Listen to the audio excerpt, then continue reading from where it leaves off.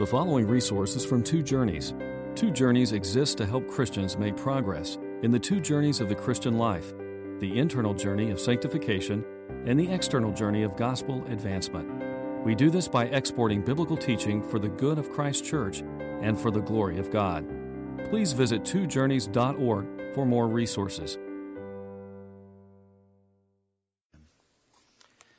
Turn in your Bibles to Isaiah chapter 33. So I begin this incredible chapter saying to somebody this morning, it's like a magnificent piece of sheet music, and I get to sit down at the Steinway and play it, and I don't know that my skill is going to be up to it. If I were literally playing piano, my skill would absolutely not be up to it. I can do some things with my right hand, that's it. But this is a magnificent text of Scripture, and as I meditate on the truths there are in Isaiah 33, I think about another passage of Scripture, 1 Corinthians 13:12, which says, "Now we see but a poor reflection as in a mirror, then we shall see face to face." Thinking about that verse this morning, what is the nature of the poverty of the reflection? Why is it a poor reflection? Why do we see in a glass dimly, it says in the KJV? It's because all we are given are words. That's it. You have the gifts of the Spirit, you have words, and that's all you're going to get from me this morning. You will not get the vision. Someday there will be the vision. You will see the King in His glory. This morning all you get are words. And those words will be effective in your life only by faith. Only if God gives you faith will these words do anything for you at all. There are three magnificent, overpowering themes in Isaiah 33. The first is the terrors of hell. Look at verse 14. The sinners in Zion are terrified. Trembling seizes or surprises the godless. Who of us can dwell with the consuming fire? Who of us can dwell with everlasting burning? And so in these words, I see the terrors of hell. Secondly, the delights of heaven. Look at verse 17. Your eyes will see the King in His beauty and view a land that stretches afar. And thirdly, overall, though no specific verse talks about it, the marvelous, the wondrous grace of God in accepting such pathetic repentance from sinners like us and blessing it with full forgiveness of sins and the lavish graces of heaven. So what do I mean by that? Well, the circumstances in this chapter are that God has pressed the people of Judah and Jerusalem to the point where they have nowhere to turn but God. God has become their last resort. And it is a dishonor to God to be our last resort. He should be our first resort. We should think first about Him and flee to Him whenever there's any trouble and bring all of the issues of our lives to Him immediately. But the people of Judah and Jerusalem were stubborn, and they tried everything they could to avoid the pressure of the Assyrian invasion. They looked to Egypt. They looked to gold and silver. They tried to buy off the Assyrians. And when there was nothing else left to do, finally they trusted the Lord. And God accepted it and delivered them. And that's incredible. When you think about it, it's just incredible. I was thinking about the testimony of C.S. Lewis. He calls himself the most reluctant convert in the history of Christendom. He was, in one sense, dragged kicking and screaming into the kingdom of heaven. These are his words, his own testimony. He said, "You must picture me alone in that room in Magdalen, night after night, feeling, whenever my mind lifted for even a second from my work, the steady, unrelenting approach of Him whom I so earnestly desired not to meet. That which I greatly feared had come upon me at last. In the Trinity term of 1929, I finally gave in, and I admitted that God was God. And I knelt and prayed to Him. Perhaps that night, the most dejected and reluctant convert in all England. I did not then see what was the most shining and obvious thing, the divine humility, which will accept a convert even on such pathetic terms. The prodigal son at least walked home on his own feet. But who can but duly adore that love which will open the high gates to a prodigal, which is brought in kicking, struggling, resentful, darting his eyes left and right in every direction for a chance somehow to escape." End quote. Ray Ortlund, commenting on this, said that C.S. Lewis is speaking for us all. We come to God reluctantly. We return to God reluctantly. Isaiah 33 then comes out of a setting in which God's people were reluctantly turning back to Him when they had nowhere else to turn. Repentance was not their way of life. They had not up to that point seen God as the fountain of all blessings, but only as a last resort. Repentance was a last-ditch effort to stave off the impending disaster, but God received them anyway. That may be your circumstance today. It may be that God and life, providence, things that are going on in your life may be so pressing you that you think there's nowhere else to turn but Jesus. Then turn to Jesus. Isn't it amazing how He'll receive you even on those terms? Turn to Jesus. I'm praying that the eyes of your heart would be enlightened and that you will flee the wrath to come and flee toward the pleasures to come and turn to Jesus. And so we see in Isaiah 33 the circumstances. What I'm going to do in this sermon is I'm going to bring you quickly through all 24 verses, if that can be done. I'm going to bring you through the whole chapter and just give you an understanding of these words in their setting, what was going on in Isaiah's day, what was going on with Assyria. But we're not going to stay there long. We're going to float above the immediate circumstances because the words here point to the end. They point to eternity. The words point to hell and heaven and to the grace of God. So let's start in verses 1 through 6 with this woe. Woe to the destroyer. Look at verse 1. Woe to you, O destroyer, you who have not been destroyed. Woe to you, O traitor, you who have not been betrayed. When you stop destroying, you will be destroyed. When you stop betraying, you will be betrayed. So here we have this prophetic woe. From Isaiah 28 through 31, there are 5 woes, one after the other. The first 5, all of them, were given to Judah and Jerusalem, to the people of God, or to Israel, to the Jews. Woe to you for your hearts being far from God, or to turning to Egypt for help and sending emissaries down to Egypt. One woe after the other given to the Jews. This one is different. This one is given to Assyria. It's a woe from God to Assyria, the destroyer who is coming. And why this woe? Because of their wickedness and their treachery. Because of how they're treating their neighbors.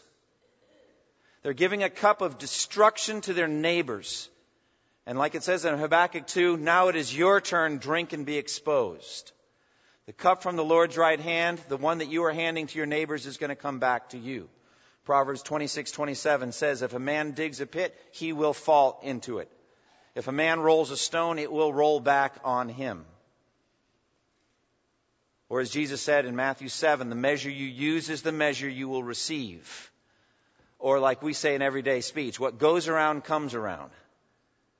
How you're treating your neighbors is finally going to come back to you. Now, Assyria was the destroyer, the vicious force of evil in the world at that time.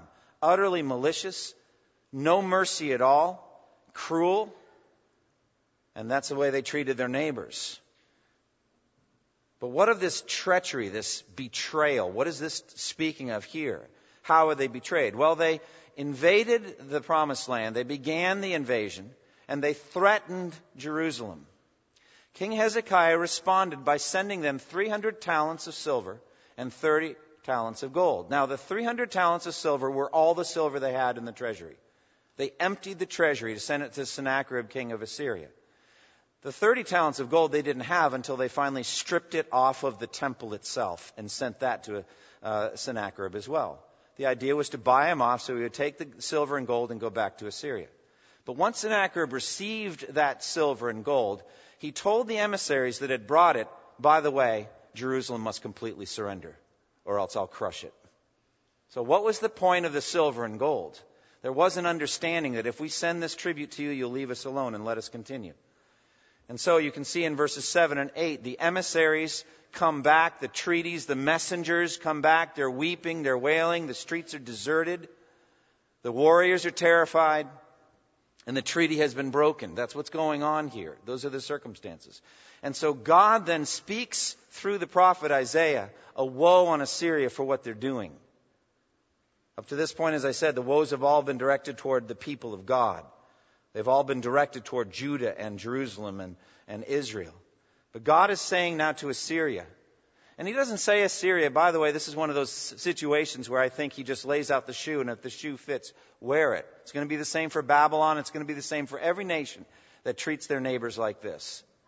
What goes around is going to come around. And God is sovereign. And when their time of destroying has come to an end, then they're going to get destroyed. There's a time for every purpose under heaven, it says in Ecclesiastes, and God measures all things out. And so when Assyria's time at the center stage of human history is over, they're going to get crushed and destroyed. Up to this point, they've not been destroyed, but it's going to come on them. And you, O Sennacherib, you are going to be betrayed. You're going to be betrayed. Now, the only way you can be betrayed is by someone that you have a relationship with, someone you have a connection with. And so God in His sovereignty saw to it that His own sons would assassinate Him while He was worshiping in the temple of His god Nisroch back in His home country. Does God's arm reach that far? Yes, it does. It reaches farther than that. And God can move in the hearts of Sennacherib's own sons to kill him and betray him, and then flee, and then another son took his place. And so this prophetic woe comes on Sennacherib and the Assyrian Empire as a whole. Now in verse 2 we have Judah's response. Like I said, God has been pressing them. When times are good, we don't change, friends. It's just that simple. It's when things are miserable, when things are wretched, that suddenly from us come those prayers of repentance. From us comes those pleas to God and those yearnings that should have come more naturally. But look at verse 2. O Lord, be gracious to us, we long for you. Be our strength every morning and our salvation in times of distress. This at last is the faith that Judah should have been showing all along. Shamefully, up to this point, Judah has turned to everything but God. They trusted in their silver and gold sent down to Egypt on the backs of camels and donkeys, trying to win their military power as an alliance to deliver them from Assyria. They trusted in that. They sent off that silver and gold to Egypt with high hopes. But that didn't work. And now in this case, as Sennacherib is on the doorstep of destroying Jerusalem, as he's coming nearer, they send off yet more silver and gold, again with high hopes. Maybe this will turn him aside and he'll just take it and go back. But that didn't work. Now, finally, they turn to God. God is so patient. God is so, in some sense, humble to accept this kind of prayer in those circumstances. We could easily say something like, yeah, now you turn. Now you come to me. Now when things are so tough, finally you think about me. Well, I'm not going to have it. But God doesn't do that. How gracious is He? And so look at the prayer, a cry that God would be gracious to them. Oh God, be gracious to us. A yearning that we not be treated as our sins deserve. That's what grace is all about. It's God's determination to not treat us as our sins deserve, but instead bless us with infinite blessings. Oh God, do that for us. Be gracious to us. And then it says, we long for you. We yearn for you. Our hearts are attracted to you. We're only thinking about you right now. You are our only hope. You are our only thought. We yearn for you. We want to be close to you. And be our strength every morning. Be our salvation in this time of distress. They're crying out to God. In verses 3 through 6, they speak words of rediscovered faith and trust in God. You think about these words in verses 3 through 6. If they thought these things were true, then why did they ever send emissaries down to Egypt? Why did they try to buy off Sennacherib if they believed these things were true? At the thunder of your voice, O Lord, the peoples flee. When you rise up, the nations scatter. Your plunder, O nations, is harvested as by young locusts. Like a swarm of locusts, men pounce on it. These are words of faith, of affirmation, of trust in God.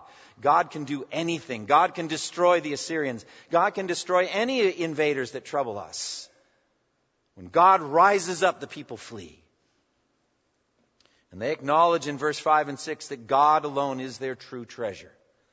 Look at those wonderful verses. The Lord is exalted, for He dwells on high. He will fill Zion with justice and righteousness. Verse 6 is a treasure verse. He will be the sure foundation for your times. He will be a rich store of salvation and wisdom and knowledge. The fear of the Lord is the key to this treasure. So they acknowledge that the fear of the Lord is the key to everything. If they had only feared the Lord like this before, they wouldn't have been in this circumstance. They wouldn't have fled into idols. They wouldn't have broken the covenant. There wouldn't have been any need for the Assyrians to come as a rod of God's discipline and wrath. There would have been no need for it. The fear of the Lord, at last, they realize, is the key to every good thing. If I can just pause and say, it's my desire and prayer that the later words in this text will bring you to the fear of the Lord, the healthy fear of the Lord. There is a healthy fear of the Lord. There's a healthy fear of hell and a yearning to please God that is the beginning of wisdom, the Scripture says. And in verse 6 it says it's the key to every treasure, the fear of the Lord. Now, in verses 7 through 16, we see the king arising. The king arises. Verse 7 through 9 is the immediate circumstance. I've already quoted. I'll just read it over quickly.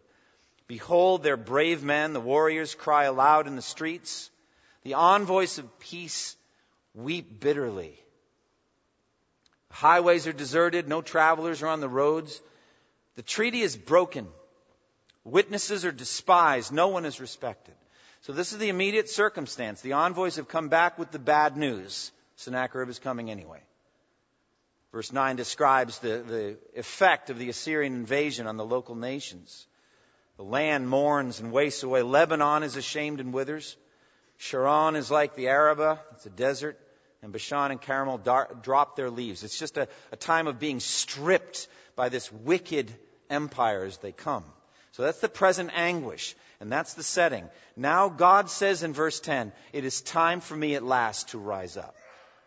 Now will I arise, says the Lord. Now will I be exalted. Now will I be lifted up. Now he rises up in action. He rises up sovereignly and with great power. But the exaltation comes in the hearts, the apprehensions of created beings as they see God rise up and act. As godly people see what God does and give Him the praise and glory, and they exalt Him in their own estimation. And they see the wonders of God. He speaks to the Assyrians, I think, in verse 11. You conceive chaff, you give birth to straw, your breath is a fire that consumes you. Speaking to the invader, saying, your plans are chaff, and you're going to get burned up. Verse 12, the peoples will be burned as if to lime. That's the Gentiles. These Assyrians are going to be burned as if to lime, like cut thorn bushes. They will be set ablaze. And then a warning to the nations of the earth. You who are far away, hear what I have done. And you who are near, acknowledge my power. So God, desiring to be glorified in what He will do, He says the news is going to go afar. Everybody's going to hear about this. And you nations, you should fear me. And you should submit to me. But now in verse 14 we have this terrifying word right in the middle. The sinners in Zion are terrified. Trembling grips the hypocrites. Who of us can dwell with the consuming fire? Who of us can dwell with everlasting burning? Who are these people who are crying this out? Well, they are in Zion. They're Jews. They're Jewish people. They're described as sinners or hypocrites. They have no right relationship with God. And so it has been in every generation. There is a visible people of God, and in their midst there are hypocrites that are only going along for the ride. They are the sinners in Zion. In their day, they would be Jews who did wicked things, who accepted bribes and plotted murders and committed adulteries and ran after the idols. They were the wicked Jews who would not keep the covenant, who did not fear the Lord and thought nothing of Him.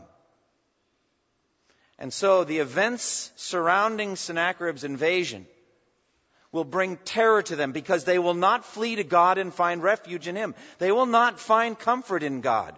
They're actually terrified, not ultimately of Sennacherib and the Assyrians. They're terrified of God. He is the consuming fire.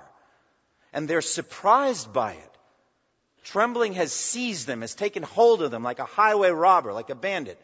They're surprised by this terror that's suddenly come upon them. They were confident before. They weren't afraid of anything.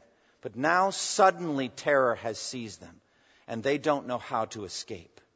The sinners in Zion.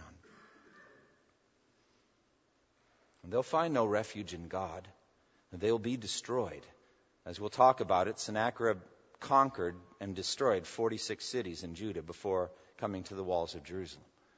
Lots and lots of dead Jews. Lots and lots of dead people. And so his wrath is not just on the destroyer who hasn't stopped destroying yet. His wrath is on the sinners in Zion as well, as their end has come. And terror is gripping them. For God, it says, is a consuming fire. You remember the account in Exodus 24 of God coming down on Mount Sinai. And he came down in a cloud on Mount Sinai. And in Exodus 24:17 it says, to the Israelites, the glory of the Lord looked like a consuming fire on the top of the mountain. So that was the appearance of the glory of God as it settled down on Mount Sinai. As God descended, it was like a consuming fire, this cloud at the top of the mountain. Later in Deuteronomy 4, he says, be careful not to forget the covenant of the Lord your God that he made with you, and do not make for yourselves an idol in the form of anything the Lord your God has forbidden. For the Lord your God is a consuming fire, a jealous God. So when the sinners in Zion are crying out, who of us can dwell with the consuming fire? They're speaking of God. To me, the best natural picture of this is the sun. The sun is a raging inferno of nuclear power. It's a continual nuclear explosion on full display before our eyes every day. Despite the fact that it's 93 million miles away, you can't look at it for very long or you'll go blind. You can't get near to it. As I mentioned in the sermon on this passage in Hebrews 12, NASA has sent a probe, and the closest that they can get to it is 32 million miles away. As I mentioned at the time, a probe now can get 8 times closer. Well, that's incredible. Now they're 4 million miles away. And at 4 million miles away, it's 2,600 degrees Fahrenheit. On the surface of the sun, 10,000 degrees Fahrenheit. Physicists estimate at the center of the sun, 27 million degrees Fahrenheit. As God dwells in unapproachable light, so the sun is in unapproachable heat. It's a picture of the wrath of God in hell. And who of us can dwell with that? Trembling has gripped the hypocrites in Zion. It has gripped the godless. And they are terrified. This is a consistent picture over and over in Scripture. John the Baptist, speaking of Christ, says his winnowing fork is in his hand and he will clear his threshing floor, gathering up the wheat into his barn, but burning up the chaff with unquenchable fire. And as Jesus says in judgment, when he sits on his throne in heavenly judgment, he will say to those on his left, depart from me, you who are cursed, into the eternal fire prepared for the devil and his angels. The text asks this question, who may dwell with that? Who can dwell with a God like that, a God who is a consuming fire? Who can dwell with everlasting burnings? Well, the text answers the question, verse 15.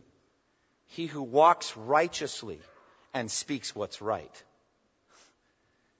He who rejects gain from extortion and keeps his hand from accepting bribes, who stops his ears against plots of murder and shuts his eyes against contemplating evil. This is the man who will dwell on the heights.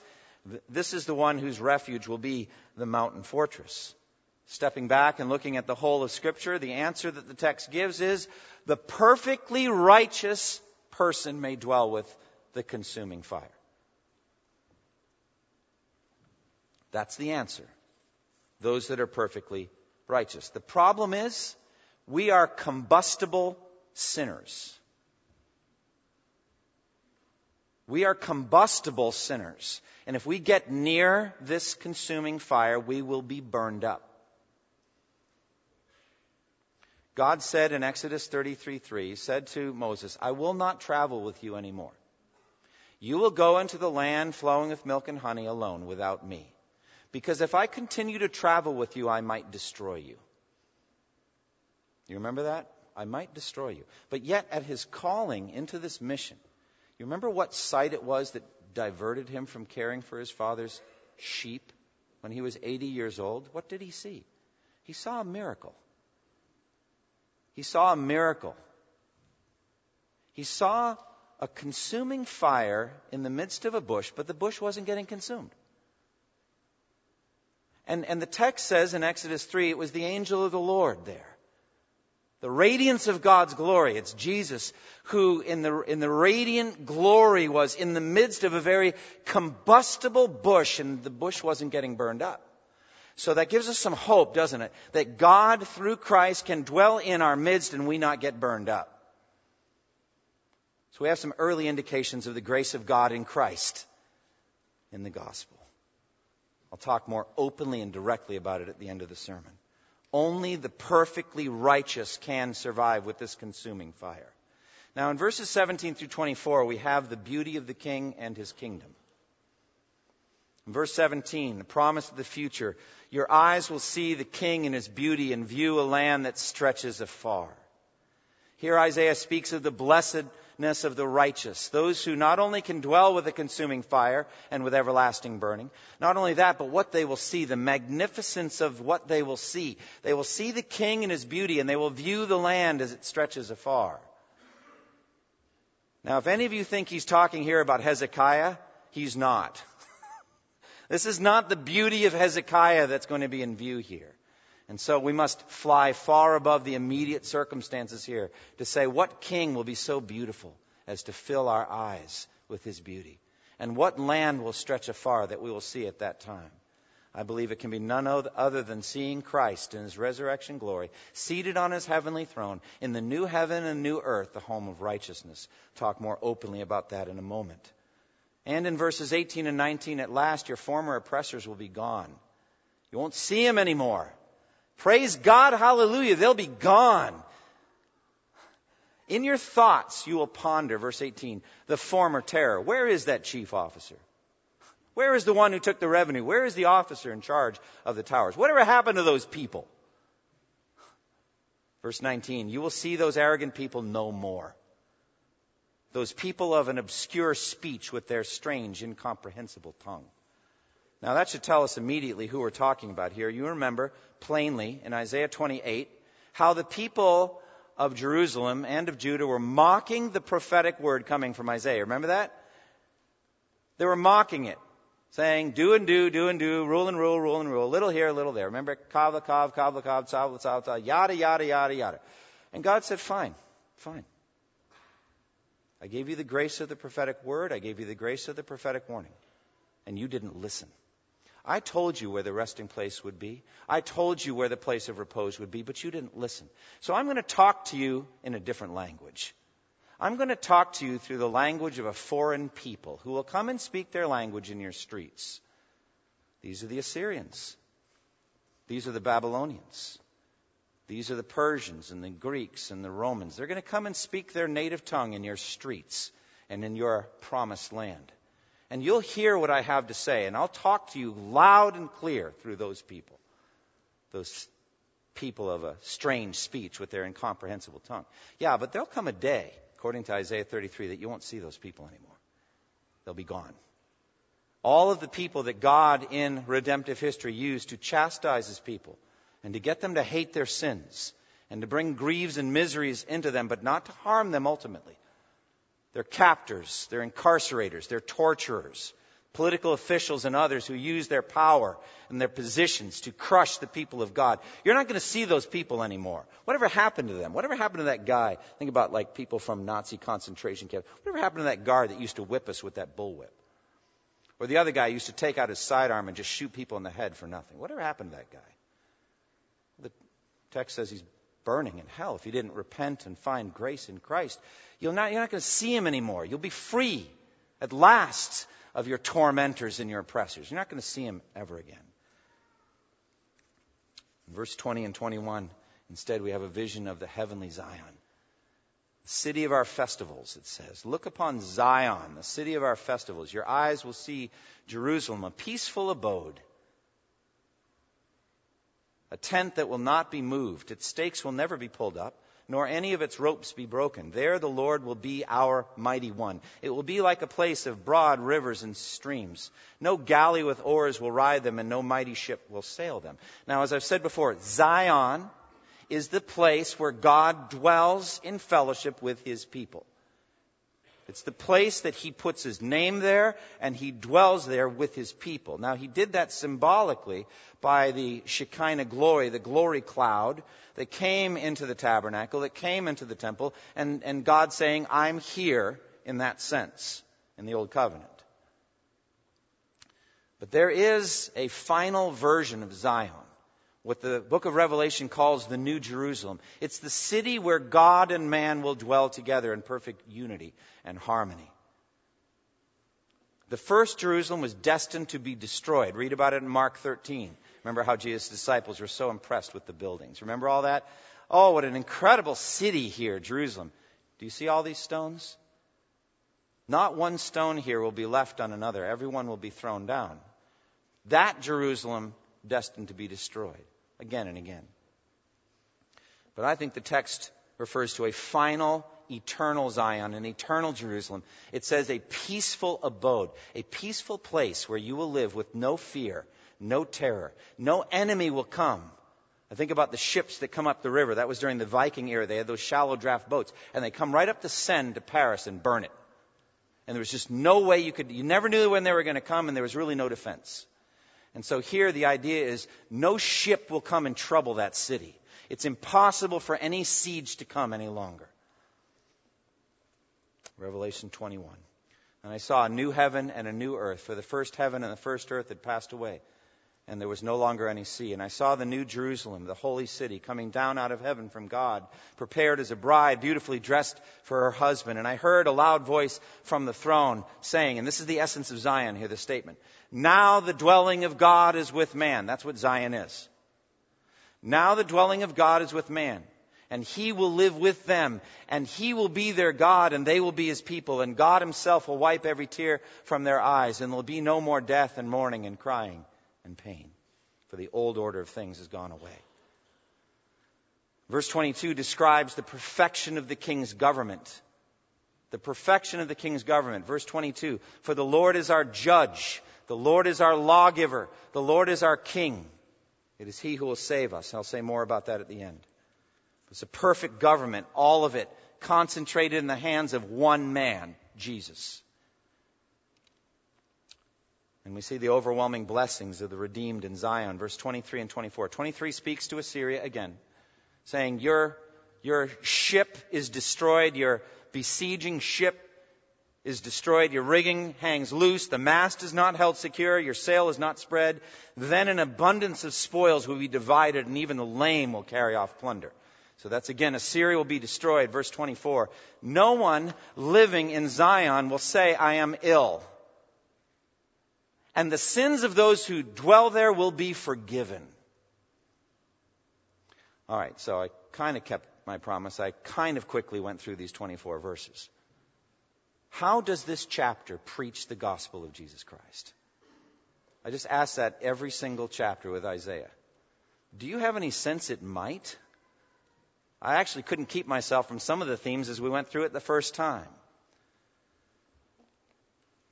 But I want to start with the clear depictions here in verse 14 of the terrors of hell. The terror of hell is clearly depicted here. It's spoken of as a surprise that comes upon the sinners in Zion. KJV does the best job of talking about the surprise aspect. Usually, like NIV, others have seizes, something that comes and seizes you. But there's definitely a surprise aspect. KJV says, the sinners in Zion are afraid. Fearfulness hath surprised the hypocrites. Who among us shall dwell with the devouring fire? Who among us shall dwell with everlasting burnings? Who are the sinners in Zion? In 1740, Jonathan Edwards, a pastor in Massachusetts, who was a tremendous leader of 2 waves of revival in Massachusetts, and a tremendous student of the revivals and a great theologian, philosopher, pastor. In between the 2 revivals, 1740, preached a single 75-minute sermon on Isaiah 33:14. I listened to it this week, and it just brought chills down my backbone. An entire sermon on one verse. And the name of the sermon was Sinners in Zion Tenderly Warned. And the idea was that the revival had come to Northampton in 1734, but not everyone was converted by it. And so he's preaching to people who there was just the expectation that they would come to church every week. It was just part of their culture in New England. You were going to be at church. Everybody was in church. But not everybody in church was converted. And the grace of God had so richly been poured out in their community, and yet there's a category of people that Edwards was terrified would go from listening to him preach ultimately to an eternity in hell. And he wanted to do everything he could to warn them. And so he preached this sermon, Sinners in Zion Tenderly Warned. Well, let me talk to you a moment about the word tenderly. If you were to read that sermon, or even more, hear it read to you, you would wonder, where is the tenderness? I got the picture of one of those industrial washing machines at a laundromat, you know, those big steel things, and that I'd been thrown in it and tumbled around for about an hour. Because he used every power of his intellect and imagination to think what it would be like to be in everlasting burnings, and how terrifying it would be. So the tenderness is that you're getting words and not the reality right now. That's the tenderness. That makes sense? Today you get words. You're not actually in hell. And so what Edwards did is he said, make the most of this opportunity. Make the most of this day. Heed these warnings while you have time. That's what he did with it. Now, these sinners in Zion, both in Isaiah's day and Edward's day and our day, these are people who are in some way associated with the visible people of God. But they are not regenerate. They have not been transformed by the grace of God. They go to church, but they are not genuinely converted. They are sinners among other people who have been converted. Why are they surprised by the terror? Because they never thought it would happen. Or if they thought it would happen, it wouldn't happen to them. Or they never imagined it would be that terrible. How terrible would it be? Say it quite plainly, words can't capture it. You can't put it into words. And yet the Scripture gives us words. It speaks again and again of fire or everlasting fire. And these sinners in Zion will be surprised to hear these words spoken of them. Depart from me, you who are cursed, into the eternal fire prepared for the devil and his angels. Surprised that it's referring to them. They never thought it would come to that. And then the terror will truly seize them. Edwards put it this way: when the soul is carried to hell and there is tormented, suffers the wrath of the Almighty, and is overwhelmed and crushed with it, it will also be amazed with the apprehensions of what yet still remains. To think of an eternity of this torment remaining. Oh, how will it fill and overbear and sink down the wretched soul? How will the thought of the duration of this torment without end cause the heart to melt like wax? How will the thought of it sink the soul into the bottomless pit of darkness and gloominess? Even those proud and sturdy spirits, the devils, tremble at the thoughts of that greater torment which they are to suffer at the day of judgment. So will it be for the poor damned souls of men. Edwards labored to heighten the sense of the everlasting burnings that this text describes. The flames, he says, of a very great fire, as when a house is all on fire, give one some idea of the fierceness of the wrath of God. Such is the rage of the flames. And we see that the greater a fire is, the fiercer its heat in every part. And the reason is because one part heats up another. The heat in one particular place, beside the heat which proceeds out of the fuel in that one place, is actually increased by the additional heat of the fire all around it. Hence we may conceive something of what the fierceness of that fire will be when this visible world shall be turned into one great furnace.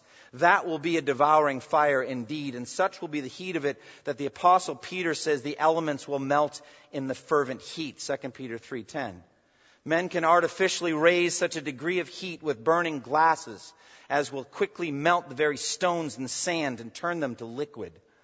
As it is probable, the heat of that great fire which will burn the world will be such as to melt all the rocks of the world and the very ground and turn them into some kind of a liquid fire, so that the whole world will probably be converted into a great lake or liquid globe of fire, a vast ocean of fire in which the wicked shall be tossed to and fro, having no rest day or night, vast waves or billows of fire continually rolling over their heads. But this will be only an image of that dreadful fire of the wrath of God, which the wicked shall at that time suffer in their souls. For we read in Revelation 19:15 of the fierceness and wrath of Almighty God, an extraordinary expression, carrying a terrible idea of the future misery of the wicked. If it had been only said the wrath of God, that would be expressed terrible and dreadful. If the wrath of a king is as the roaring of a lion, then what would the wrath of God be? But it's not only said the wrath of God, but the fierceness and wrath of God, or the rage of his wrath. And not only so, but the fierceness and wrath of Almighty God. It's a piling up of phrases, one on top of the other. And is it any wonder that fearfulness surprises their hearts when they see this about to be executed upon them?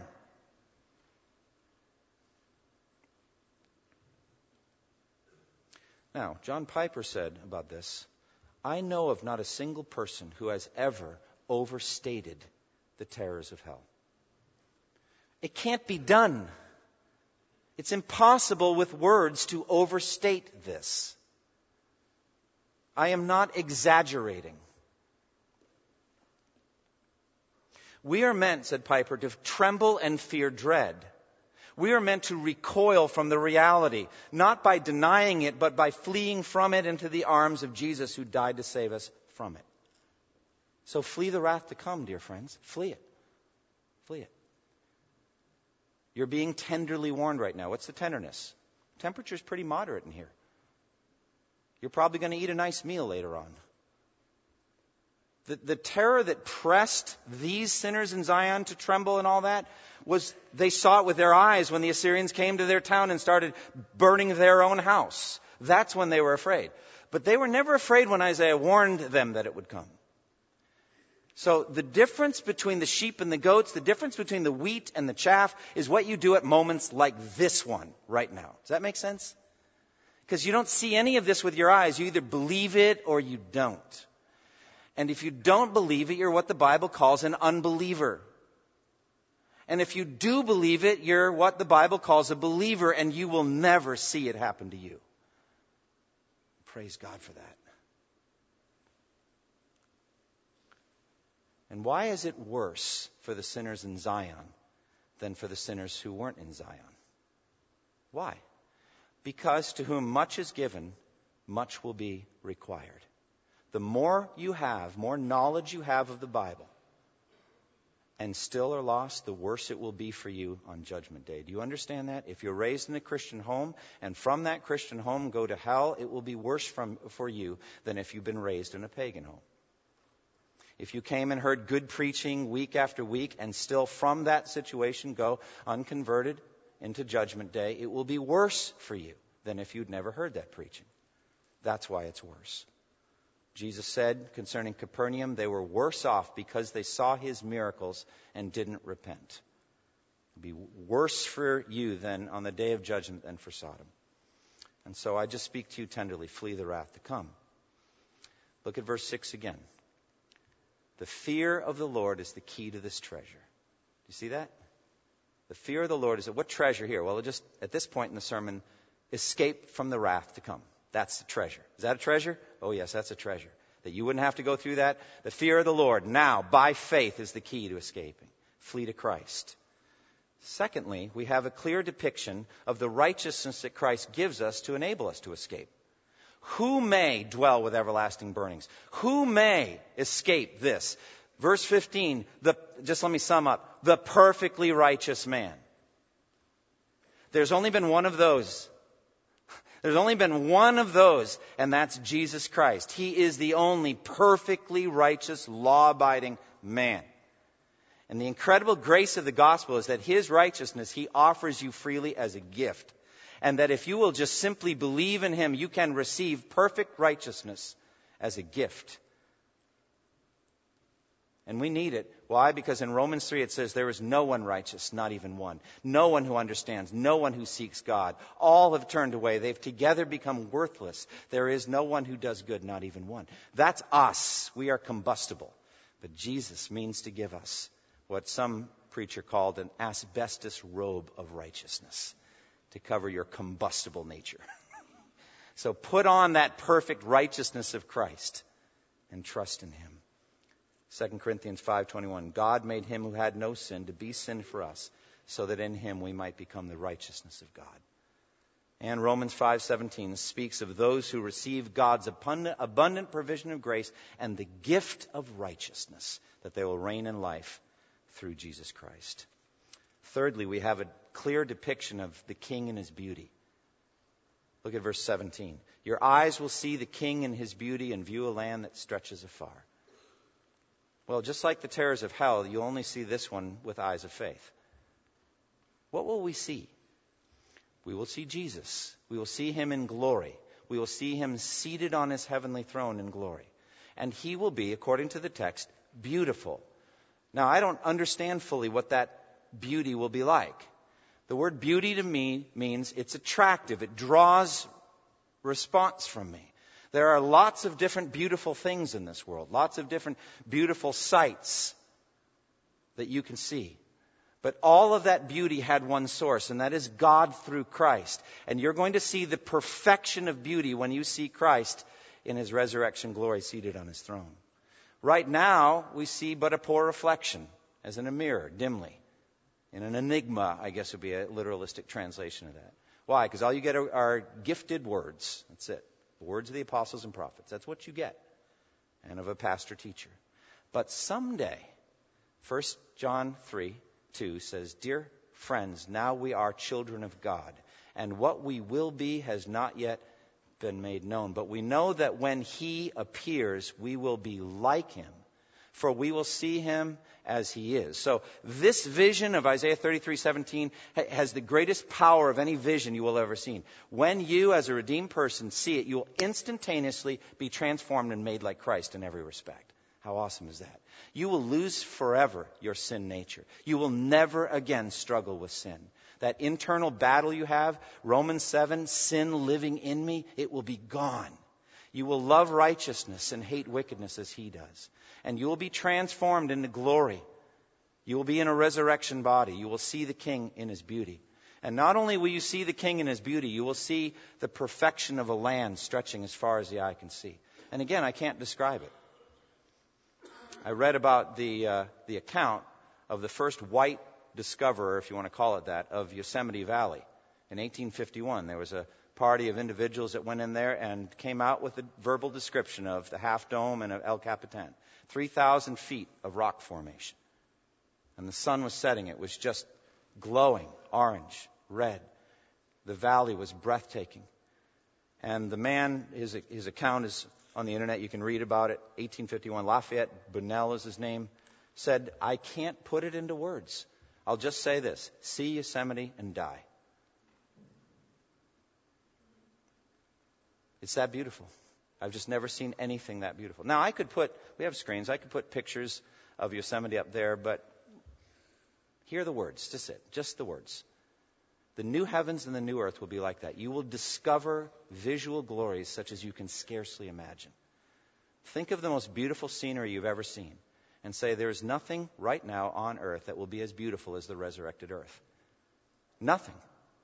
A land at last free from decay and from bondage No longer groaning to be liberated, but now at last brought into the glorious freedom of the children of God. And you're going to see that land as it stretches afar. You'll see the King in his glory, and you'll see that land, and you'll see the new Zion, the new Jerusalem, in all of its glory. And there at the center of that will be a perfect government. Verse 22, the Lord will be our judge. The Lord will be our lawgiver. The Lord will be our king. Some other time I may talk about the separation of powers in the American government, executive, legislative, judicial. We could talk about that. It's very clever, very interesting. All in one verse, right here, Isaiah 33:22. The Lord is our lawgiver. That's a legislative. The Lord is our judge. That's a judicial. The Lord is our king, executive. Why did the founding fathers separate the powers? Because power corrupts. And they thought it's best to keep it separated. So President can veto, and the Congress can override the veto, and back and forth it goes, on and on. Checks and balances.